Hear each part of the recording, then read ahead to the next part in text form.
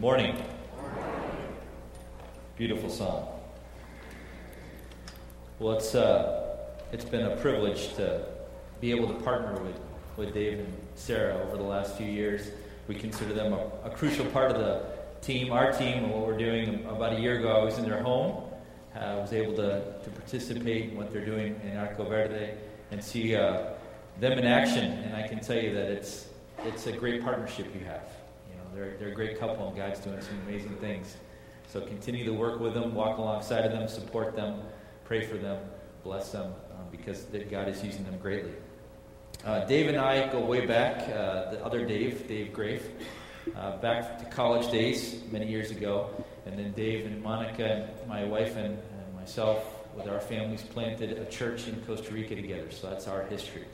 Before that, my family and I were church planters in Ecuador, the Andes. And so we've had many years in Latin America, are now helping to lead servant leaders in its ministry in North, Central, South America, and now also in Europe. So we're excited about what God's doing.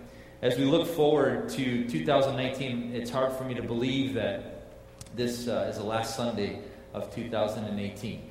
The older I get, they say that the clock continues to tick faster. And I guess your age signifies your speed, and so my speed is definitely increasing, and it feels that way every year. As we look forward into 2019, there are two words that theologically I've held on to for many years, and as I get older, they become more and more significant in my life. The word and the idea of sovereignty and providence. The fact that God is sovereign over all things and theologically in control, and not a God that is at a distance looking and hoping things turn out, but he is providentially involved in every aspect, taking even the product of the fall of man and the sin that's been produced, and is able to move and flow and accomplish his plan. That's something to me that brings great comfort. For many years, I fought against God's will in my life, not understanding what it was about and his desire to transform me and making me into something that only he could see, because at that moment I could not imagine. And many of you, as you move into 2019, you'll set goals. You'll think about what you want to accomplish, who you want to become, and you'll maybe even write those down and shoot to hit those marks. But what I want to explain to you and review really quickly this morning is the idea that God in his providence and in his sovereignty is involved in making you into somebody only he can imagine. You can't see it right now. You can't envision it. But he can. He can see it. And his desire is to take you and transform you and use the circumstances, the opportunities that will come in 2019, both good and bad, to make you into something that is far, far greater than you can imagine today. Turn in your Bibles with me to 1 Samuel. 1 Samuel. The story of David is a well-known story. It's a story of somebody who started off with nothing and became what humanly we look at and say had everything. This morning, through a brief story in the life of David, I want to share with you really two guiding principles that will help you keep north. Okay, as you walk through 2019, it will help you keep north in front of you. Two guiding principles and 4 actions. So the guiding principles come from just a basic overview of David's life and an idea of how God took somebody who was nothing and made him into a king. A man who we all understand and look at the life of David and Goliath, and how he reached the pinnacle of fame. He took down a giant. He was given the daughter of the king. He accomplished amazing things. And you and I would look at that and say, what an amazing story. What an amazing story. And the first guiding principle to keep north is that it is a story. It's not an event. It's not just one day or happening. It's a story. The story of the life of David. We can look back and read in the pages of the Old Testament, and we can see how it was developed. Now, for many of us, we look at an event or a moment in time, and we get caught up in that circumstance or that situation. We forget the story. We forget that God is involved. That God is not a God of far away. He's not far off. That he is not just hoping things work out, but he is involved in developing a story in our life. And when we find ourselves in the moments, and you can look back at 2018, and there are moments you wish you could erase from the calendar. And as you look forward to 2019, I'm sure there'll be more of those moments where you wish you could take them and wipe them away. But the fact of the matter is that if we get caught up in those moments, and we become discouraged in those moments, we lose our vision for the future in those moments, we lose our ability to understand that God is unraveling a story to work and accomplish in our lives. David went from killing a giant to being named by God future king, marrying the princess. What a story. He was a conqueror, and that conqueror became defeated. The same king who gave David his daughter now turned out to be the man who wanted to murder David. The man who took back the princess and gave David's wife to another man. His story unraveled. His circumstances went from you should have everything, you should feel like you're on top of the world, to a moment of despair, discouragement, depression. But he understood that it was a story. And as David fled, as you look through the pages of 1 Samuel, as David fled for his life, he was surrounded by men and women who were the least of the people of that time, not the best. But he understood that the story was important. The second principle is this: circumstances do not determine who I am. It's my ability to react, how I react to those circumstances. And David had over and over again opportunity to walk away and shake his fist at God and say, I'm done with this. You got to be kidding me. I have to run for my life. You named me king. I should take my position. I deserve. I've earned this. And the fact of the matter is, even in fleeing, in the stories we have in the first and middle part of 1 Samuel, we understand that David, surrounded by men and women who were also not the down and outers of that time period, surrounded him, and he fled to his enemy, the Philistines. He fled to the Philistines seeking refuge because the king wanted to kill him. His own people wanted to take him out, and he flees. And the Philistines give him harbor, and they give him a city, a town, Ziklag, and they say, you can stay here with your men, you can make this your town, but we're going to put you to work, right? We're going to make you earn your stay. You're the mighty warrior who killed our champion, now we're going to put you to work for us. And so David had to live in this situation that was less than perfect. But he understood that there was a story being unraveled by God. He had just to hold on. And he understood that really God's desire to work in his life was for something far greater than he could imagine. He needed to understand that God was in control. And as we look through the chapters and get to what we're going to read this morning in 1 Samuel chapter 30, turn to 1 Samuel chapter 30, we can easily get lost in the idea that the circumstances of my life give me the right to be discouraged, to be depressed. The finances that I find myself going into 2019, the sickness that has taken over my body, my family situation, my work situation, and we get caught up in that moment.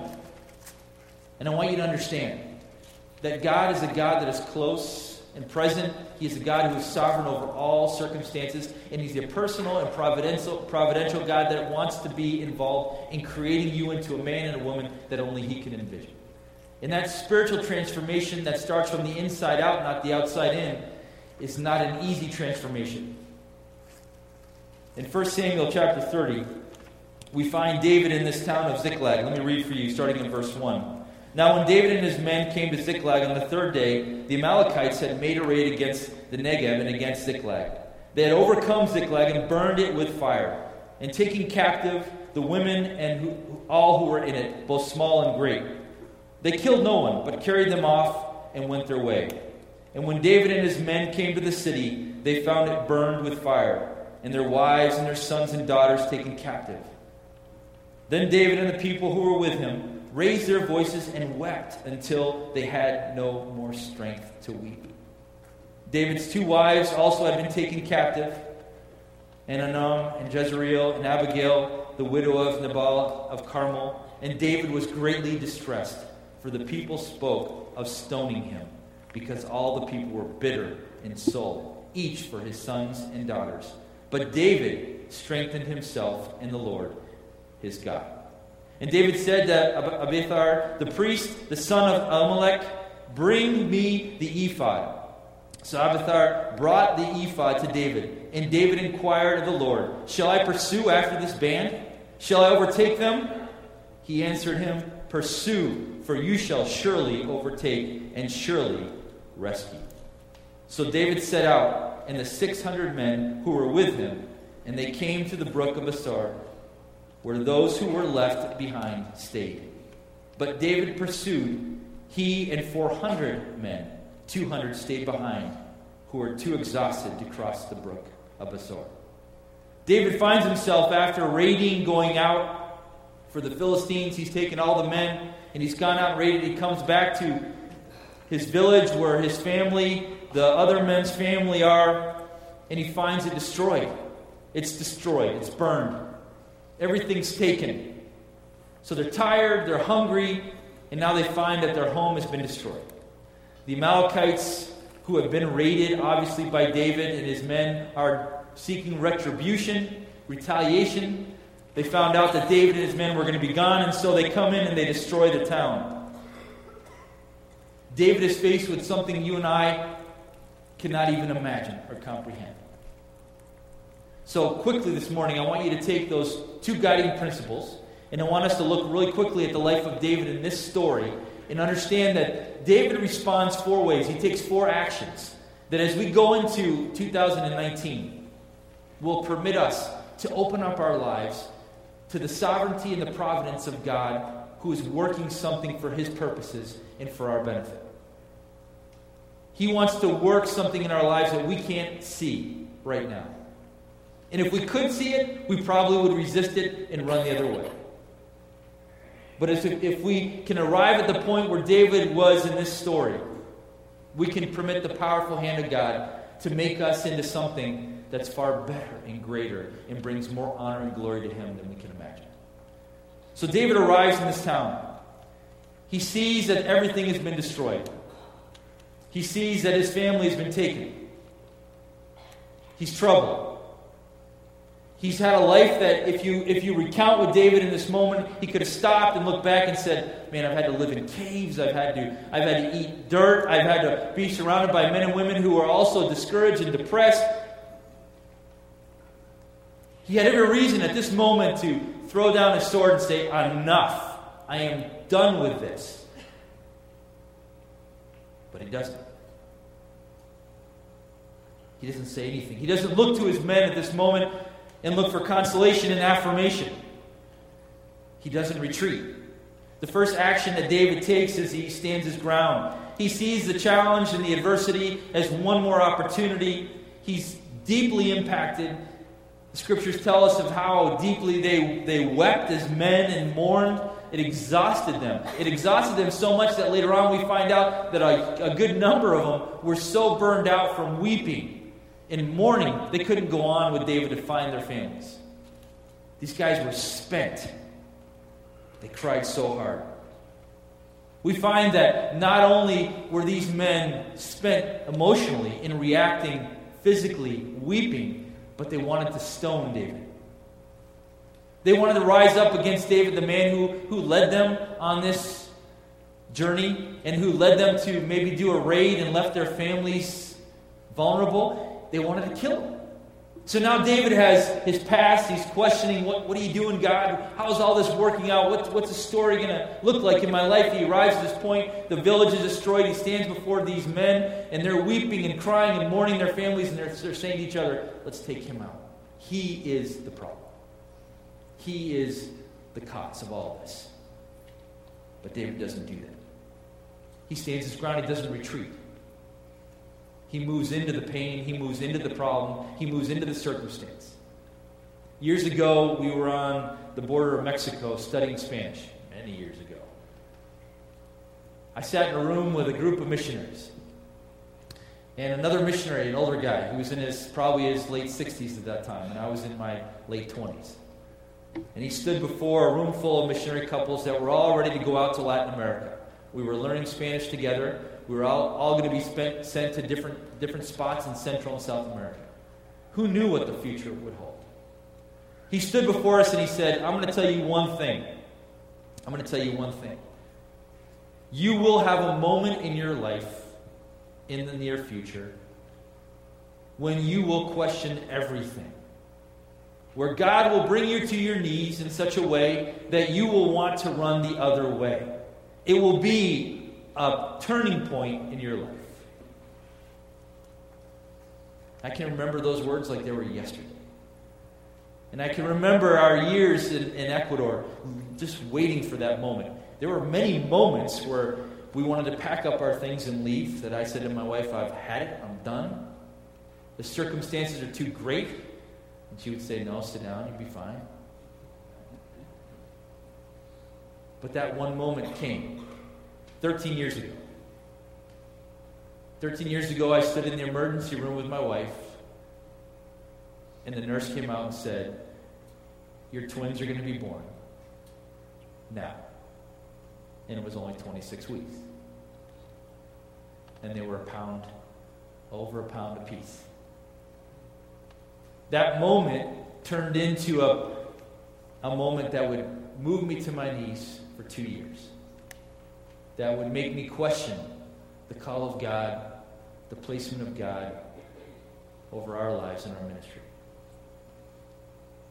You see, there are many moments in your life, and you can go back, and that was a huge one in our lives, and I've had many that have been since then and worked up to that, but that was definitely a moment when God took me to a place where I wanted to retreat. As you face 2019, you will want to retreat. Count it all joy, my brothers, when you meet trials of various kinds, for you know that the testing of your faith produces steadfastness. Testing stinks. Difficulty is all around us. We don't get it that the moment we are invited by the gospel, when it is presented to us, and that gospel, through its grace and mercy and love, comes in and impacts us and gives us new life. It gives us a life that is not satisfied with where we are at. It gives us a life that does not say, take this, have a seat. You're okay. But that gospel now becomes a shining light that shines so bright into the innermost parts of my life and begins to clarify for me its desire to make me into something that I maybe don't want to be at that moment. Something that maybe I can't imagine. How many times I've heard somebody who is born again by the power of the gospel, and they say, or they believed, that all things were going to be great from that point on. That God would take care of all their needs. That suffering would be no more. David faced a burnt village. This is 3 wives now he's lost. His children are gone, and the men who are following him want to kill him. But he does not retreat. He stands his ground, and he waits. He waits. It's amazing here that we see that when David faced this difficulty, he calls on somebody. He calls on a man with a strange name that I mispronounce every time. A priest. This priest has a backstory. This priest had a father, had a family, and they were all murdered because of David. His father, consulted by David, gave David direction as the high priest.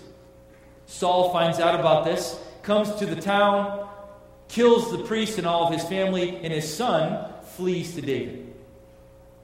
So it would seem that everybody who touches David is in big trouble.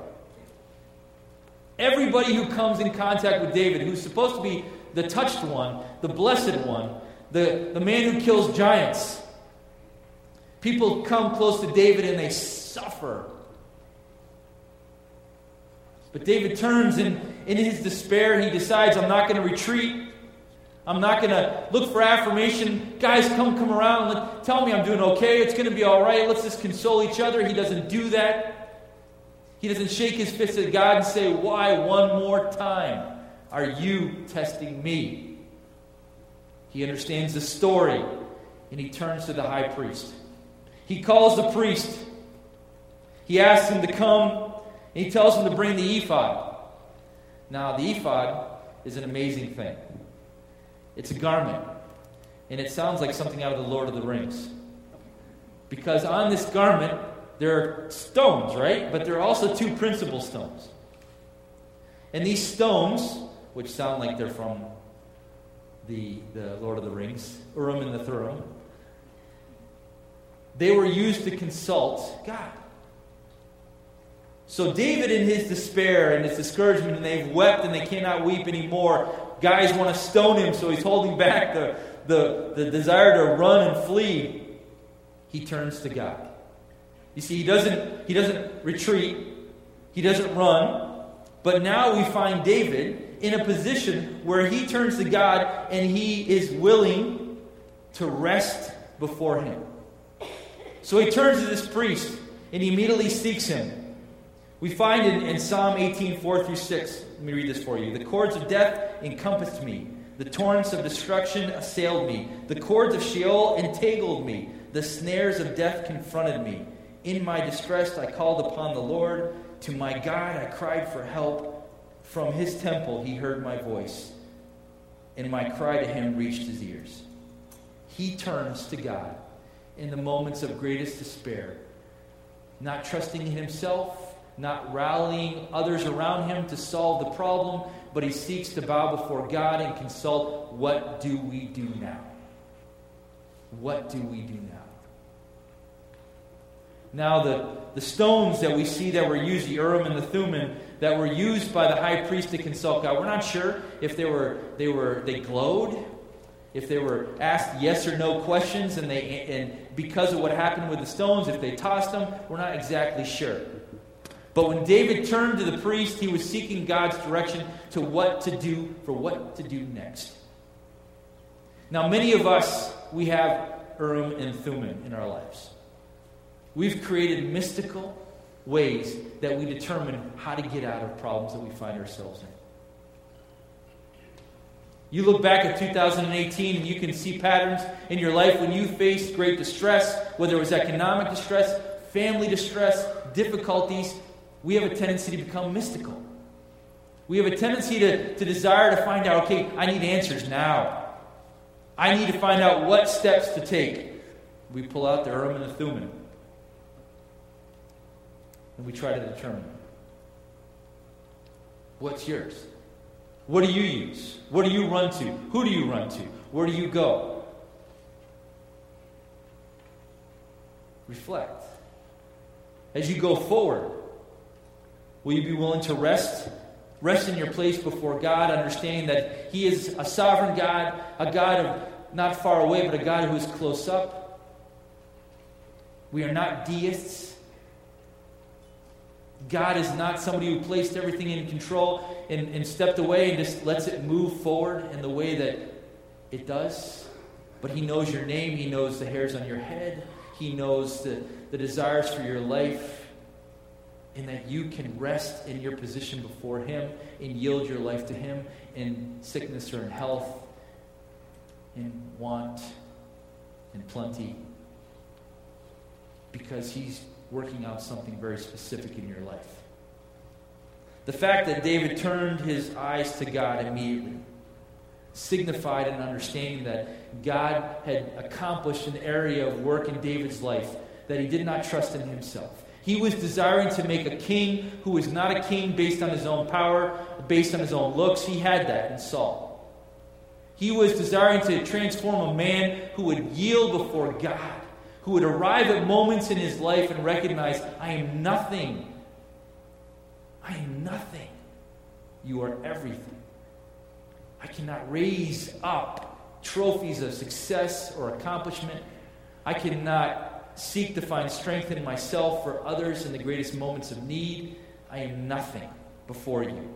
Because in my distress I called upon the Lord. To my God I cried for help. And He reached out to me. So we find that the priest turns to David here and says, after they've consulted, Shall I pursue? Verse 8, shall I pursue after this band? Shall I overtake them? He answered him, pursue you shall. Go after them. It's a pretty short answer. He doesn't say go east, west, north, south. He just says pursue. We don't know exactly the specifics, but I can imagine David rallied all the guys together and they went out. When our twins were born, they spent, over 3 months in intensive care. They came home, they were 6 months on oxygen. And during that period of time, the thing that I was holding on to the most was how to get them back to Ecuador.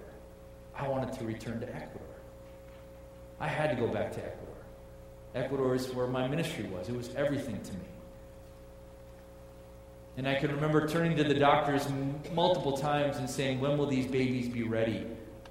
And he looking at me like, what are you, an idiot? I can hardly keep them alive. And you're talking about taking them to a foreign country at high altitude.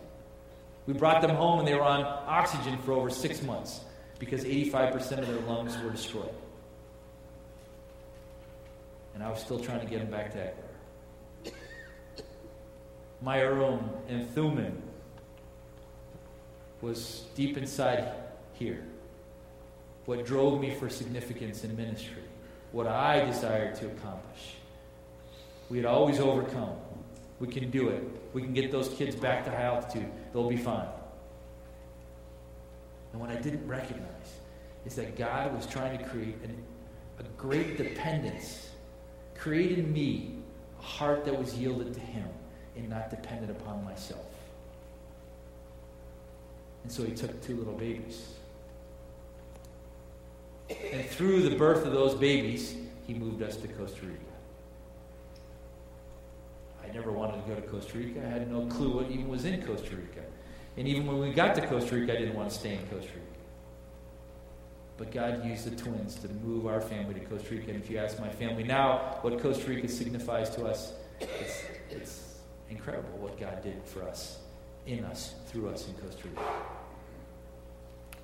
You see, resting before God does not put us in a place where we sit on our hands and have no clue, nor do we do anything. No, it places us in a position of great moments of action, because in this moment of yielding who we are, of turning to Him because we can't figure this out, we can't solve this problem, this moment of bowing before Him in rest, recognizing our position before a sovereign and providential God, gives God the material He needs to accomplish something great. You see, David turned to this God and he said, now what do we do? And this God said, go after them. Round up the men and go after them. So David goes after them. He goes after them. So he grabs the men and he begins riding through the desert. Verse 10. But David pursued, he and 400 men. So he starts off with how many? 600. 200 or so burned out and so tired from crying, they stay behind. So he grabs 400 and he keeps going. You see, he not only was willing to sit before God and rest, and then God says, go this direction, follow. David responds. He responds to how God leads. He goes. He doesn't retreat. He doesn't trust in himself. He rests. Now he responds. He goes where God asks him to go. And what's amazing here is that as they're plowing through the desert, and they're on horses, and they're men with a purpose, they want to accomplish what they need to accomplish. They want to get their families back. They see a guy, a young guy, a foreigner, an Egyptian, it says here. They found, in verse 11, they found an Egyptian in the open country and brought him to David. And what do? Do they smack him around and say, hey, we're in a rush here. We need to find our families. Do you know anything? No, what do? They bring him to David, and what do? They love on this guy. They give him something to eat. You can see, boy, this guy's dehydrated. He's been in the desert for days by himself. He's had nothing to eat. They stop their pursuit of their families to take care of this one guy. How many of us would have just kept going? Hey, we got to go take care of our families. We got to get our families. This guy is nothing. But they didn't do that.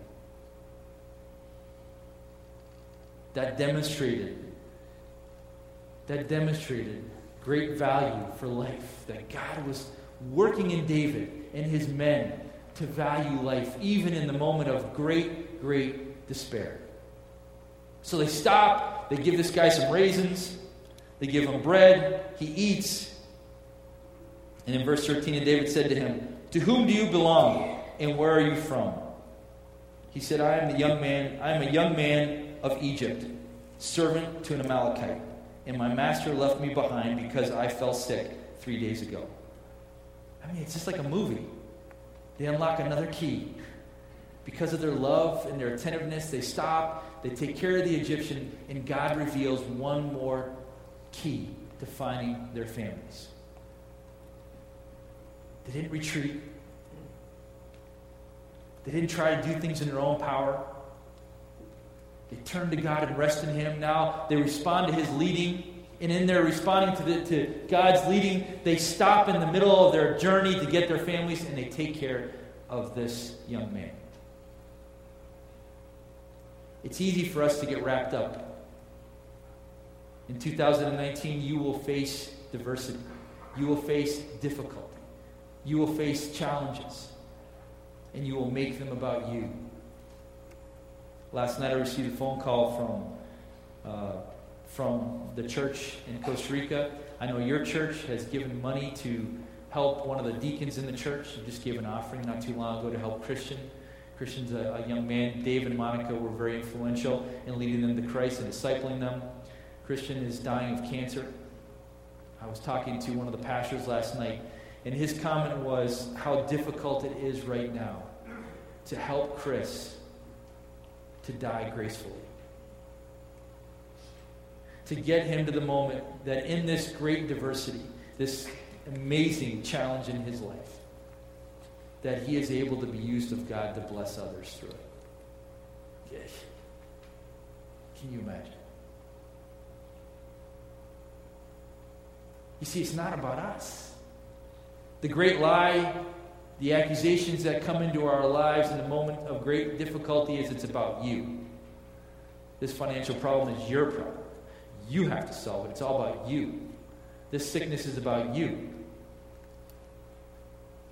David stopped in pursuit of his family because it wasn't just about him.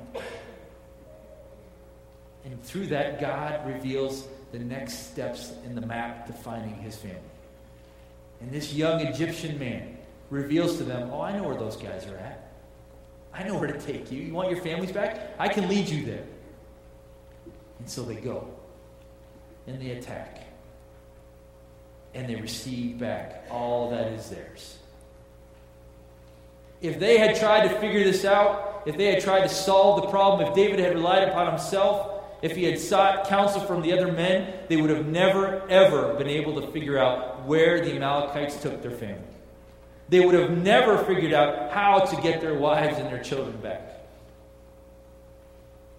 But the man that God was working in to make him a king was learning lessons through great suffering, through sleeping on the ground in caves, through fleeing for his life, through facing great difficulties. This man knew what it meant. Knew what it meant to face this challenge, respond to God's call, and let him figure it out.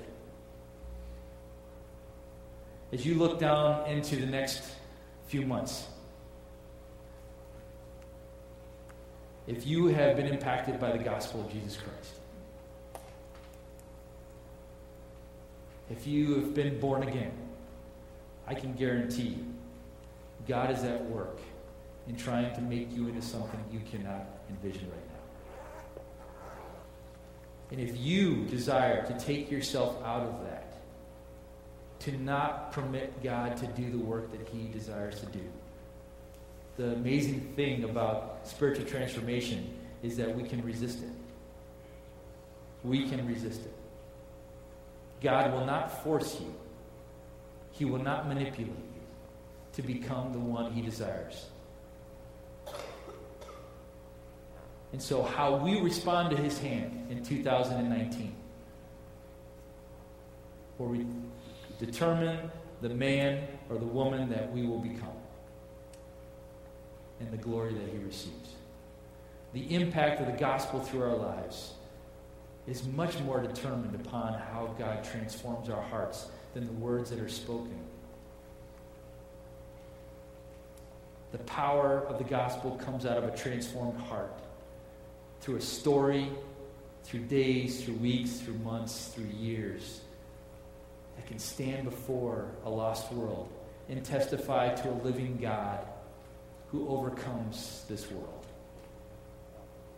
And as these men returned to their families, and they stood with David, and David stood with them and rejoiced in the fact that God had provided.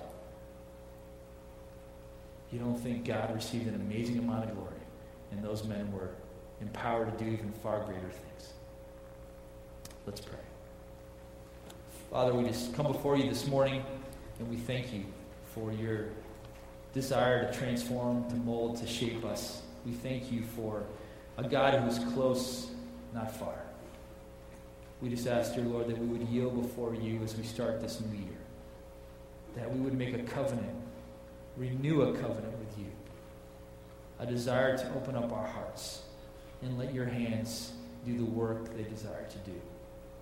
I pray, God, you would take away obstacles. You would guide us, and that we would be humble before you. In Christ's name I pray.